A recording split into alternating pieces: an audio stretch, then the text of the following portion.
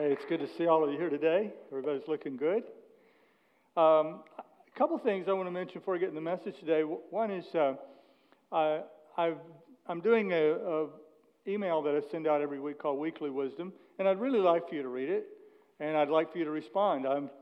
So far, I've responded to every single person who's given me a response. I'll email you back. And if you have a question, or as you know, even though you come to church every week, compared to how much time you spend receiving from all of the sources, you spend very little time really with us. And so I want to find some other ways that I can do some teaching that I feel God has put in my heart, and things that I feel will help you in your walk, will help you interpret culture. I think that's a really important task for the church right now. It always has been an important task for the church, is to interpret culture. I don't think it's always our job to fight the culture war, but we do need to help God's people interpret the culture through the lens of Scripture and through the lens of God's wisdom.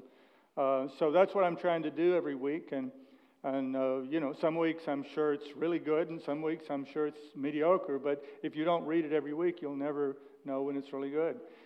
So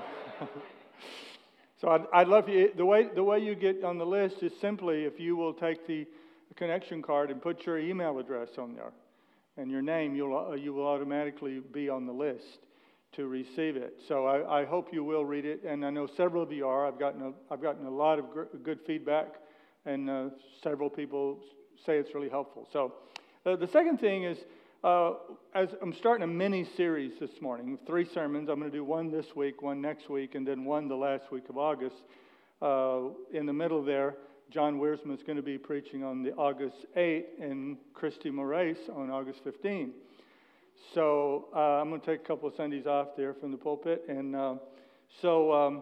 the series is called Returning Powerful. And I want to do a bit of analysis on 2020 and how we can return powerful. It's based on Jesus returning for the temptation in the wilderness. It says, the Message Bible says he returned powerful.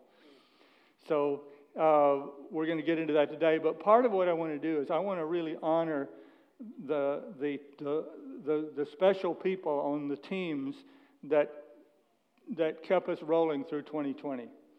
And next week I want to do that. So I want you to be here next week. And if you're on one of those teams, the hospitality team, worship team, tech team, back of the house, they actually called that the front of the house. But I insist that I'm at the front of the house. But whatever.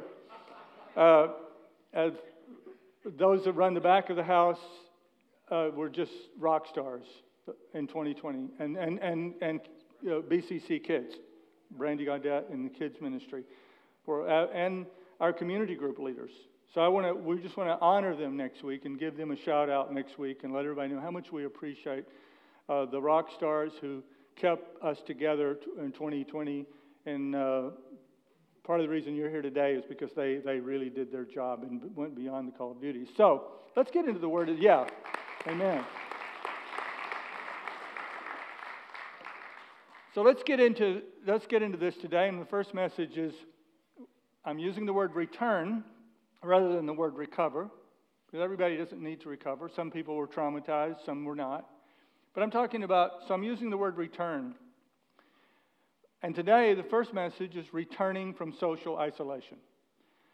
As BCC moves out of 2020 and into the new normal of 2021 and 2022, I think it would be wise to debrief a bit and revisit our non-negotiable core values. Hebrews 12:20 says, prophetically predicts, everything that can be shaken will be shaken. So let's start with what may have happened to us spiritually, socially, and psychologically by our various levels of social isolation, and how we may need to decontaminate ourselves. There are a lot of biblical examples, by the way, of divinely ordained quarantines. In fact, the word quarantine comes from Venetian term quarantino, which means 40 days. It was first used during the Black plague epidemic in the 14th and 15th century to designate a period that ships were required to stay on board before they could disembark when they came into a port of call. Jesus was socially isolated for 40 days.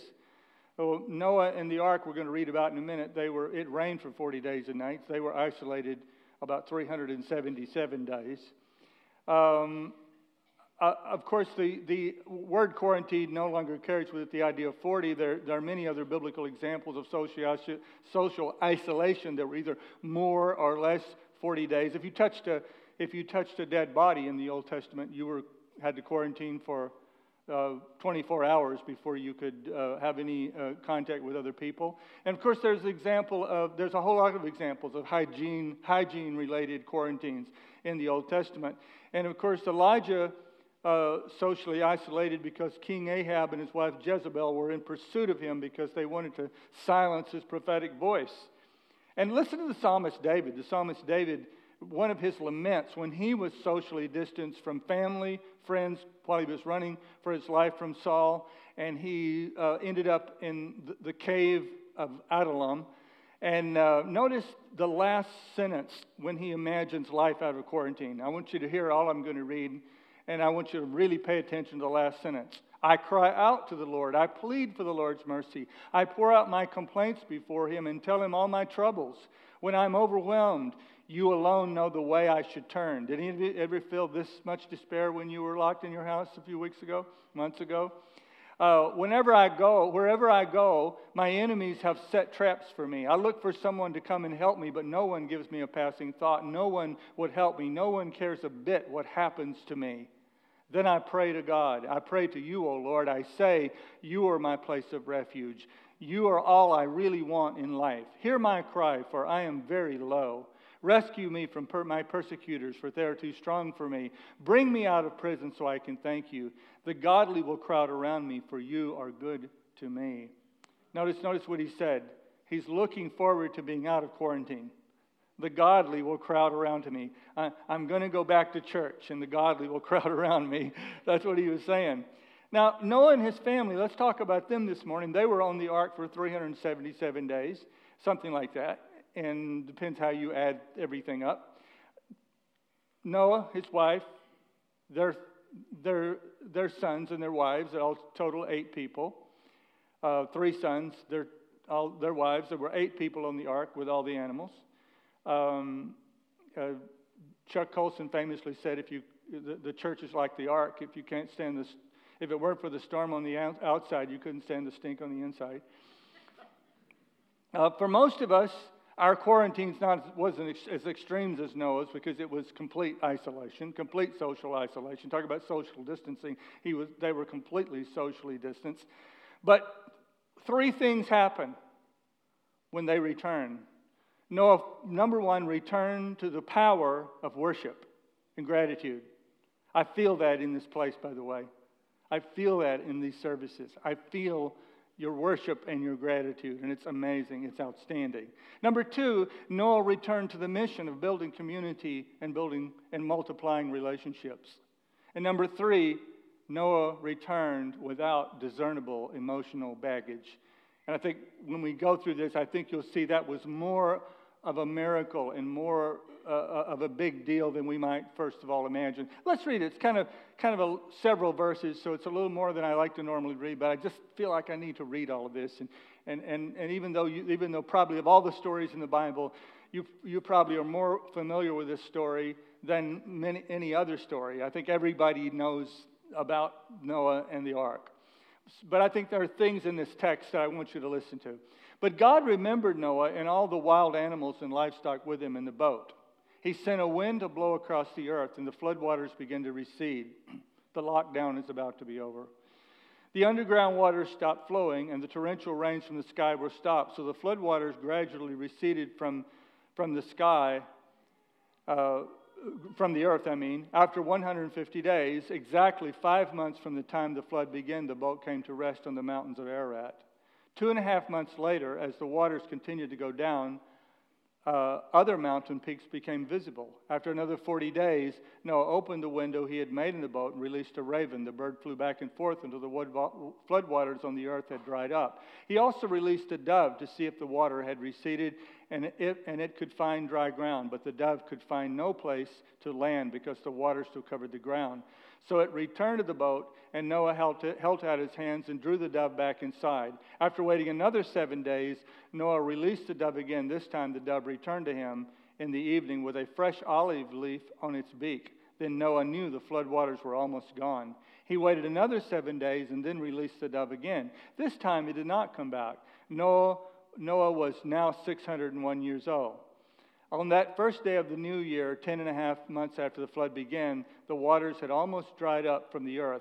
Noah lifted back the covering of the boat and saw that the surface of the ground was drying. 2 more months went by, and at last the earth was dry. Now you think this quarantine's kind of slow and getting over with? You should have been Noah. Then God said to Noah, "Leave the boat, all of you, and your wife and your sons and their wives. Release all the animals, the birds, the livestock, and the wild small animals that scurry along the ground, so they can be fruitful and multiply throughout the earth." So Noah and his wife and his sons and their wives left the boat, and all of the large and small animals and birds came out of the boat, pair by pair. Then Noah built an altar to the Lord, and there sacrificed as burnt offerings the animals and birds that had been approved for that purpose. And the Lord was pleased with the aroma of the sacrifice and said to himself, "I will never again curse the ground because of the human race, even though everything they think or imagine is bent toward evil from childhood. I will never again destroy all living things. As long as the earth remains, there will be planting and harvest, cold and heat, summer and winter, day and night." Then God blessed Noah and his sons and told them, "Be fruitful and multiply, fill the earth."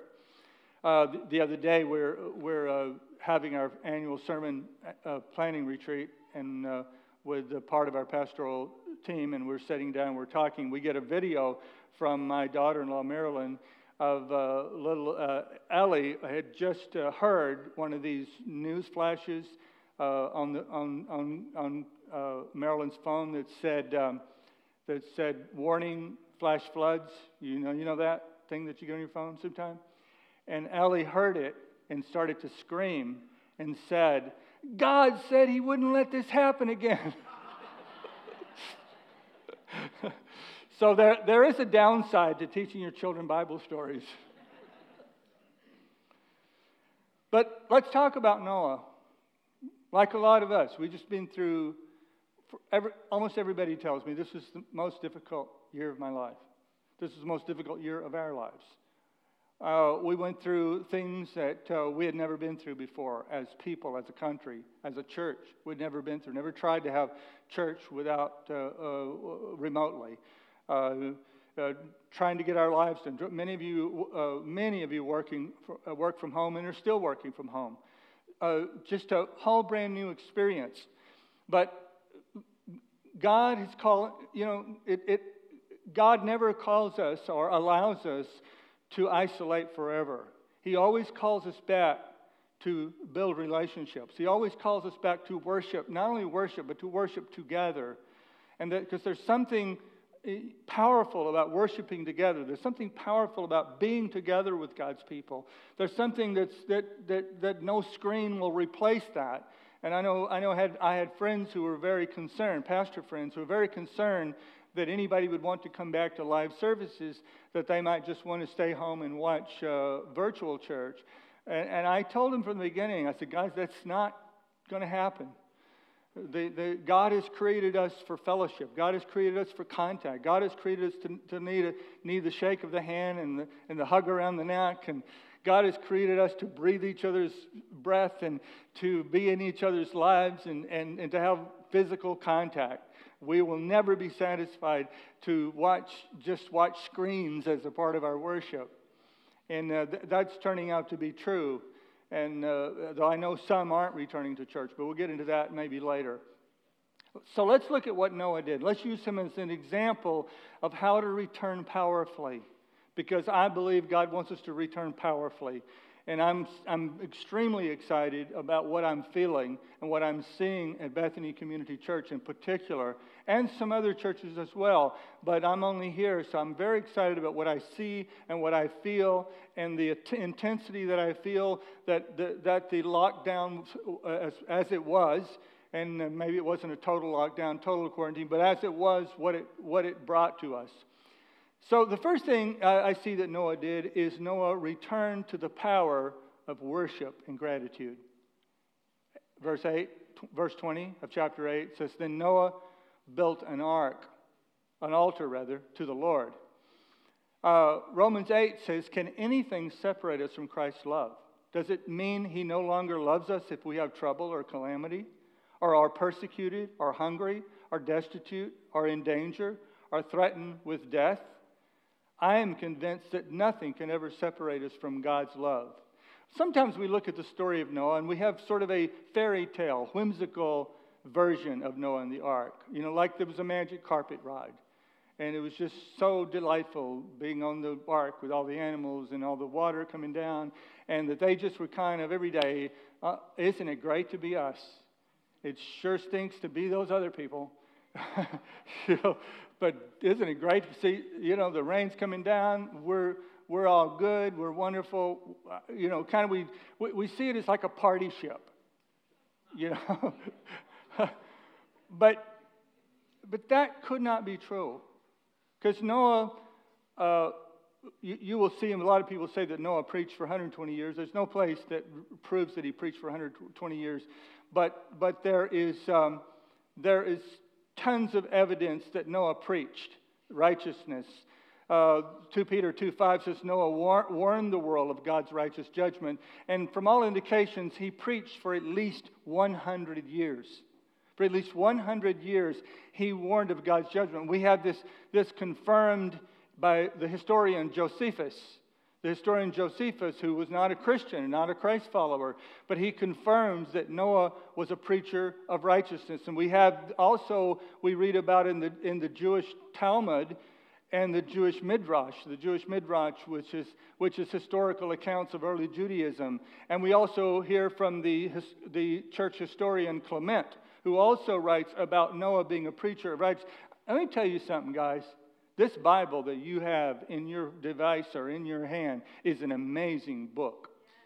I'm telling you, there is no other book in the world that has as much verification and much credibility as this book called the Bible. You need to take the Bible very seriously, because this is some incredible book that God has given the church, man. It's something else. I am more impressed all the time. And when I'm researching for this message, I'm finding out how much verification that there was a guy named Noah and he preached righteousness. It's pretty darn impressive, let me tell you. And so anyway, my point is, I think Noah was traumatized.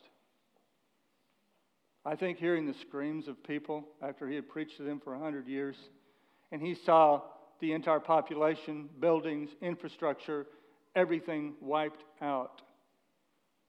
I believe those were his friends out there. I believe those were people he loved and he cared about. I know I have those people in my life that I really care about. I know they're not right with God, but I really love them and I really like them. I don't just love them, I like them. Enjoy them, but their hearts aren't right with God, and I worry about them. I don't have all the answers about coming judgment. I don't understand it. I don't know. Some of it's, you want to say it's metaphorical? Well, I don't want to live in a bad metaphor. You say, hell is just a metaphor. Well, I don't want to live in a metaphoric hell. You know? It had to be a season of mourning because there were people they loved who didn't get on the boat. And of course, they were trapped with their family for 377 days. Some of you know what that's like, man. Man, Sherry and I need a little space sometimes. Even my kids that I enjoy so much. Now the grandkids, I don't think I ever get tired of them. I haven't had a moment when I've ever been tired of them. We just give them some more candy and they're happy.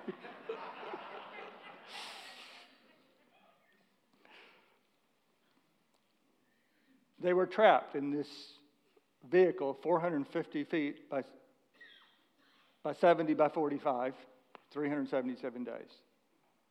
I don't think it was a party. I think it was rough. I think it was hard. What did Noah do? This just blows my mind. The first thing he does, he builds an altar. An altar is a symbol that we're choosing gratitude over complaint. An altar is a symbol of gratitude. Noah had many complaints and potential controversies with God, but he chose an altar. An altar is a symbol that we're choosing repentance over resentment. Noah could have thought about, God, why are you letting this happen? Why are you doing this to the world? He could have thought about, what could I have done better? Could I have preached harder? He might have thought about, I almost had him. I almost had him convinced. I almost had my neighbors convinced to get on the boat. And then there was that day I lost my temper at my wife in front of them. And it blew my witness. But Noah chose repentance over resentment. Because that altar was a place where whatever he did to contribute to the problems of the world, he was giving them to God.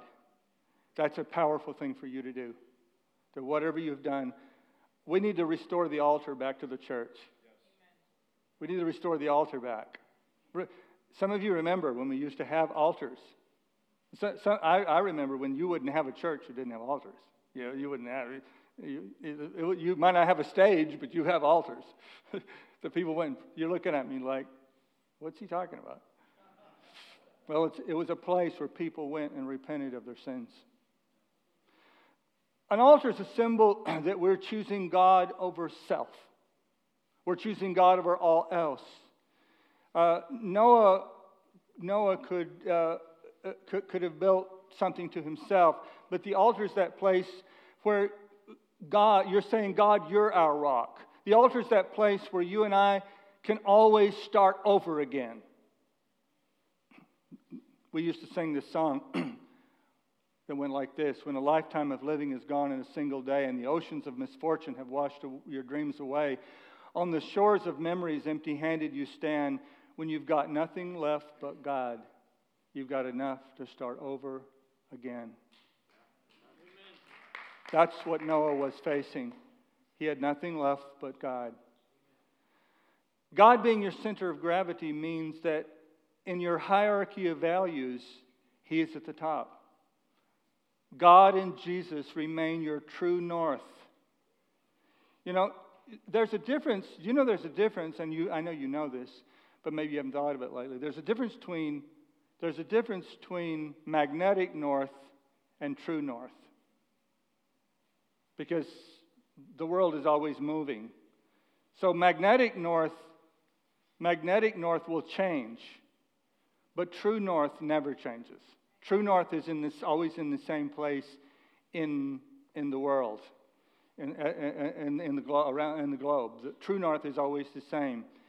And you in your life, you have a magnetic north and you have a true north.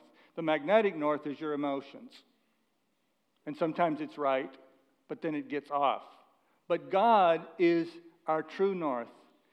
Noah's courage and innovation and integrity could have easily led him to replace God with himself. Think about this for a minute. Think about the temptation for Noah to build a museum instead of an altar. A monument to, look what I built. I built the ark. It was my hands. I did the work. God didn't do it. I did it. I had to work hard to build that ark. God didn't hammer one nail or cut one log. I did it all. We're not going to build an altar. We're going to build a museum to what I did and how great I was and how incredible I was. But Noah did not build a monument to himself, but he built an altar to God. He chose humility over pride. We have chosen science to be an ally in overthrowing God when God gave us science. God gave us science. God gave Noah the blueprint for the ark. God gave him the inspiration for the ark. God gave him the energy to build the ark. God gave him the creativity. And Noah understood that, so he built an ark to give all the praise to God. This is an incredible insight. May we return to the power of the altar. Secondly, like Noah, may we return to the mission of building community and multiplying relationships. Genesis 9:1, be fruitful and multiply and fill the earth. I would say, God, if I were 601 years old and I had preached for 100 years and I had built an ark and saved my family, I would say, God, I'm retiring. Hey, you know what retire means. It means to put new tires on the old chassis, right? One thing that characterized every biblical and healthy return, and I tried to read every single place where people were socially isolated and then they were released from social isolation. And every single place that I read, they went and built community and multiplied relationships after they came out of isolation. King David did it when he left the cave and he went and was celebrated as the king of Israel. The day of Pentecost, that was 50 days of isolation by the disciples running afraid that they were going to be the next to be crucified. And what did they do? God brought them to the upper room and he said, build my church. Let's build this church. And they became a great community and they multiplied to 3,000 people the first day. That's what God has for the church of Jesus Christ right now. Amen? Luke 4, of course, is Jesus that I told you about. Listen what happened to Jesus after 40 days. Now, I know he was only in social isolation and socially distancing for 40 days, but he didn't eat for 40 days. And I figured 40 days of not eating is like a year of isolation with eating, getting to eat. And some of you, I noticed, took nourishment during the lockdown. I'm sure you saw some of those memes, right? Some of those funny memes of people, day 1 of the lockdown, day 40, you know. By day 120, they wouldn't fit in the picture anymore. Luke 4:14, Jesus returned to Galilee, powerful in the Spirit. News that he was back spread throughout the countryside. He taught in their meeting places to everyone's acclaim and pleasure. He came to Nazareth where he'd been reared, and as always did on the Sabbath, he went to the meeting place. When he stood up to read, he was handed the scroll of the prophet Isaiah. Unrolling the scroll, he found the place where it was written, God's Spirit is on me. He sent me to announce pardon to prisoners and recovery of sight to the blind, to set the burdened and battered free. You know, we won't know the full impact of social distancing and social isolation for a while.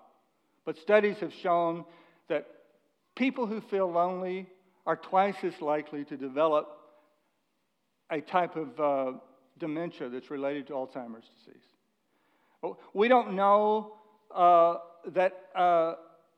we don't know exactly how much drug and alcohol use went up, but we know it went up. 55% reported an increase in alcohol consumption during the lockdown, with 18% reporting a significant increase. 30% reported an increase in illicit drug use. And in the states hardest hit by the coronavirus, which are New York, New Jersey, Massachusetts, Rhode Island, and Connecticut, 67% reported an increase in their alcohol consumption, with 25% reporting a significant increase. And when people ask why we learned anything according to one survey, or why people did I meant to say where people use more alcohol, more illicit drugs. If 53% said they were trying to cope with stress, 39% were trying to relieve boredom, 32% said they were trying to cope with a mental health symptoms such as anxiety and depression. My point is, the isolation was bad for us emotionally. One wife who divorced her husband, and divorces didn't go up, but we believe that's only because the courts were closed. Seriously. one wife who divorced her husband coming out of 2020 said, for the most part, she said, I think I'm going to put this on, I think this is going up there, maybe not. For the most part, she said, it was 12 beautiful years together, but the pandemic spared nothing. It came to expose that in a 24-hour relationship with 2 children and 1 home office, a lot of things were not matching anymore. There were those moments of anger and disagreement, of using the situation against each other. I felt that, she adds, the issues of wearing masks, coming back to the house, taking clothes off, and taking a shower. I took it all very seriously. His view was different. I think it's funny now, but we were really furious all the time. We started to fight about things, futile, unimportant things. Imagine that. I know a social worker in Milford told a friend of mine that in Milford, domestic violence was way up during the pandemic and during the lockdown. And then the state of the church. I don't know any church now that as we come back is not missing people. Some churches, 50, 60, 70% of their people aren't coming back to church. And so the report card on the church isn't great coming out of COVID. And many, many pastors, almost every pastor I talk to is saying, I guess we weren't discipling people as well as we thought. So there's a lot of questioning, a lot of things about that we need to talk about perhaps. But let me tell you something. This is the time. Unless they're watching via live stream, we can't worry about who's not here. This is a time for us to hyper-focus on being a loving, caring, sharing, authentic community like never before. Amen? We have an opportunity. Everybody may not be coming back for healing, but for every one of you that are here and you're back for healing and restoration, we have an obligation to be your church family, and that is exactly what we plan to do. Amen. Finally, like Noah, we must return without emotional baggage. This is easier said than done. One thing that's crystal clear in the Scripture is we are not to come out of highly stressful, traumatic events and just pretend that nothing happened. Lament is a highly valued exercise of faith in the Scripture. I don't think you heard me. Lament, like David lamented when he was in isolation. Lament is a highly valued expression of faith in Scripture. And I know some of you are going through very difficult things today, and you think that God just wants to hear you talk positive to Him. But the Scripture is filled. One third of the Psalms are laments. There's a whole book in the Bible called Lamentations. And I've started to advise people who are in situations that are intractable. And I've started to advise people who are in situations where they need an answer to prayer that they're not getting. I'm starting to more and more advise them to begin to pray the prayer of lament. And I know there's a hyper-faith movement that has come through the church that says you must not do that. But I choose to be biblical rather than to follow some fad. I choose to be biblical. And biblical prayer was often a prayer of despair. Read what David said a while ago. When you start being honest with God and a God who loves you, I believe it opens up insights into God. I believe it opens up your relationship with God to a new level. And so we lost people, you know, even people here. Janet Sullivan lost her husband. Shane Sullivan lost his dad. I don't know, Mike Seaver. Mike, are you here today? Mike dropped, I didn't ask him if I could share this. I hope you don't mind, Mike. But Mike dropped his sister off at the hospital and wasn't able to see her again. This was tough, man. This was tough. Lenny DeLoya lost his mom to COVID. And I believe it was a cousin, I think, as well. that passed away due to COVID. This was no joke, man. This was real. And we need to pause and lament. And we need to let people mourn. Blessed are those who mourn. We need to stop and let people mourn for what happened to them. And there are people, I don't know anyone personally in this congregation who lost their business during COVID, but I know there were people who did. There were people who prospered and made a ton of money in COVID, but there were people whose lives went the other way. And so let's pause and be real about what happened. That's crystal clear. And here's what I believe, and we don't know everything that Noah talked about at that altar, but I believe he unburdened his soul.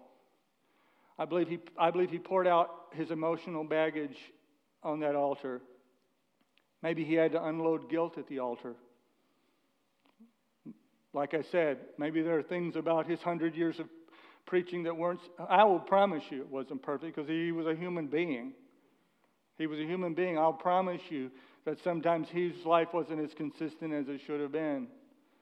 Maybe it was resentment that he left at that altar. You know, there's a boatload of these reasons to come out of 2020 a bit angry and a bit resentful. People that aren't speaking to you anymore. And maybe it wasn't COVID, but maybe it was the politics. Maybe it was all that turmoil, the people that you aren't friends with anymore. People, you know, I don't know, is Bob Marcunas here? Bob, are you here? Bob, you're back there. Do you mind me sharing something about that, Bob? I'm okay?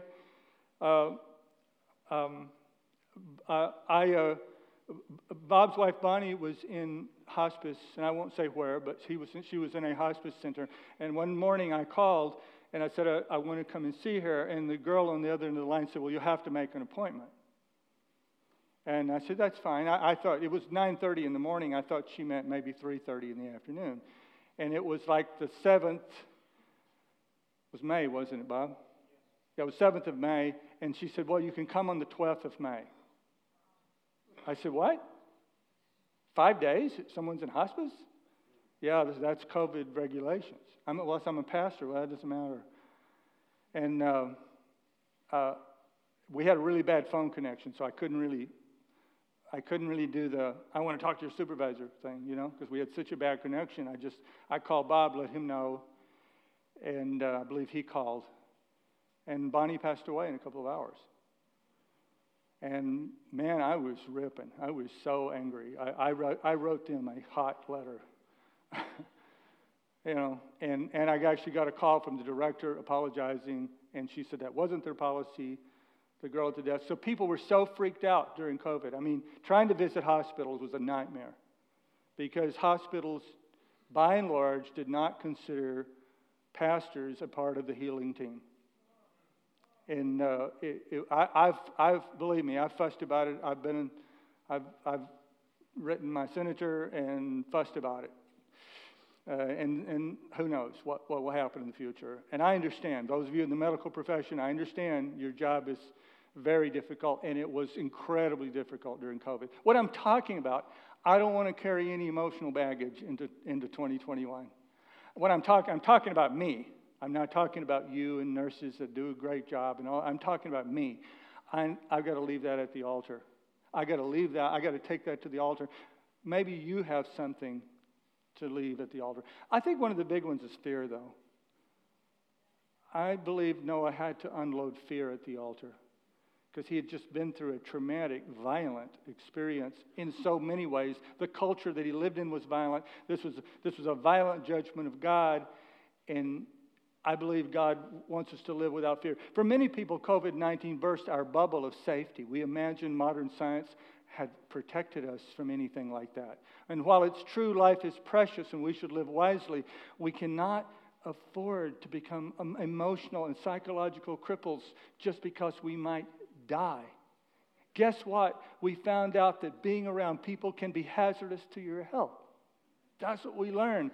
But you will not live the life of joy, peace, and more importantly, purpose if you just go around trying not to die. You've got to leave that on the altar. Listen, the one thing, you say, I don't understand why people are so uptight, they're so anxious. I don't understand why we're not more anxious, because we're all going to die. I don't know why we're not all on drugs. Imagine the tension. We all know we're going to die. I was walking around the other day thinking about being 66. And I think, this is near, I'm closer to the end than the beginning.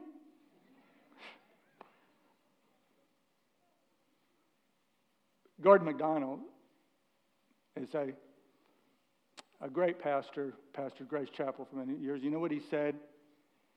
He said, the most productive time of my life is going to be between 70 and 80. And it was. He resigned the church, but then he wrote and he spoke and he shared the wisdom of a lifetime. Listen, you can't sit around just trying not to die. Do not put that on the altar. If you're just going to live the rest of your life just trying not to die, please put that on the altar, because that's not how God designed you to live. God designed you. I don't have time for you to clap. I'm already over time. God designed you to live with risk.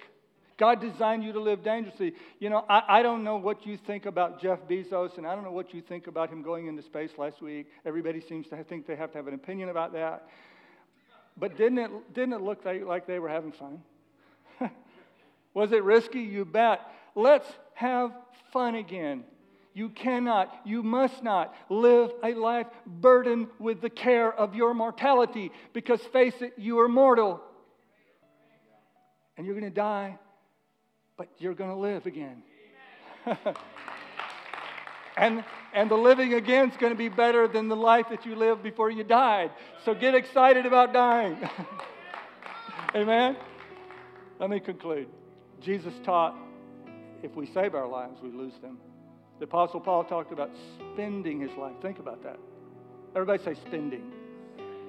He didn't talk about saving his life. He talked about spending his life. We know that spending is the opposite of saving. The truth is, you can't save your life. There's no hermetically sealed container that will keep you fresh. Trying to live a completely safe life, locked away from the action, won't give you a life. It will make you moldy and mildewy and rusty. You will rust. Sherry and I just moved, and we've been purging for 3 years. We've been purging. And you know what we always find out? Stuff that we stored away, we go find it, and it's ruined. It's rusted. It's moldy. It's junk. And we thought we were saving it. We were not saving it. We were losing it. So you can't do that. We're meant to be used up. Isolation has its utility. And there are periods when isolation is normal. But it isn't normal to continue to be isolated. It's normal to confront the dragon, get the gold, metaphorically, get the gold and win the girl. That's how you're supposed to live. Jesus gave his life, and in giving his life, he saved the world. Let's all give our lives away and see what we can save.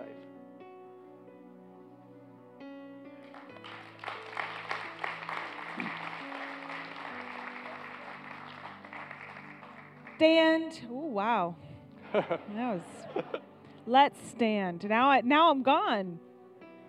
Do I need a different mic, or is it good? Okay. You know, I was thinking, during this message, I was thinking, you know, God, have I really given the Holy Spirit just the time in prayer, even in, some people take this the wrong way, but meditation, and the Bible teaches us about meditation, to just let the Holy Spirit debrief me from whatever 2020 was. And I don't know that I have, and I wonder about that for us. Have we taken the time to just get before the Lord and say, what do you want to teach me from that year? What do you want me to release from that year? What do I need to take and do differently moving forward that I learned? Because we know it wasn't just the pandemic. In 2020, there was just absolute chaos surrounding things that have to do with race and racism and opinions about that. And we've just had so many things. And I really believe that God has the opportunity, if we will take a moment and just look to him and say, what am I to learn from that? How am I to be different? How am I to be more like you when I think about these things? How can I be more loving? How can I really see a different perspective, what someone else is experiencing than what I'm experiencing? And, I think there's so much that you can, like he said today, there's so many things now that we know more about that we can be afraid of, that we can be just bound up in fear and tension. And even now we are conditioned to, which sometimes it can be a good thing to get into the grocery store and give other people space. I like a little space when I'm shopping, but there's almost a reaction of other people are scary. And that's not God's best for us. That's not God's best for us. We need to look at other people as the blessing and as the creation of God that they really are. So across this room, let's bow our heads. God, we look to you today. We look to your Holy Spirit to just come and take an account of where we're at mentally, emotionally, spiritually. Are there things in us, God, that don't please you? Are there things that were developed in our hearts and our minds throughout 2020, throughout this beginning half of 2021 that do not please you? Things that are counterproductive to building your kingdom, that are not kingdom-minded. And we just pray, God, that the Holy Spirit would reveal those things to us.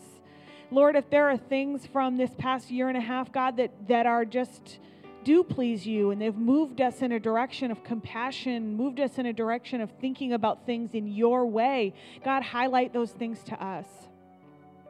I pray, Lord, that as your kids, as your people, we would just be above the fray, above the fear, above the anxiety, and that we would be able to walk in true freedom and confidence that our God is in control of all things. He is still on the throne. And just like Pastor said, we're not going to go through our days just trying not to die. That's not what it's about. We thank you, Jesus. We thank you so much. We love you, and we thank you that you gave us each other and you've designed us to live together. In Jesus' name, amen.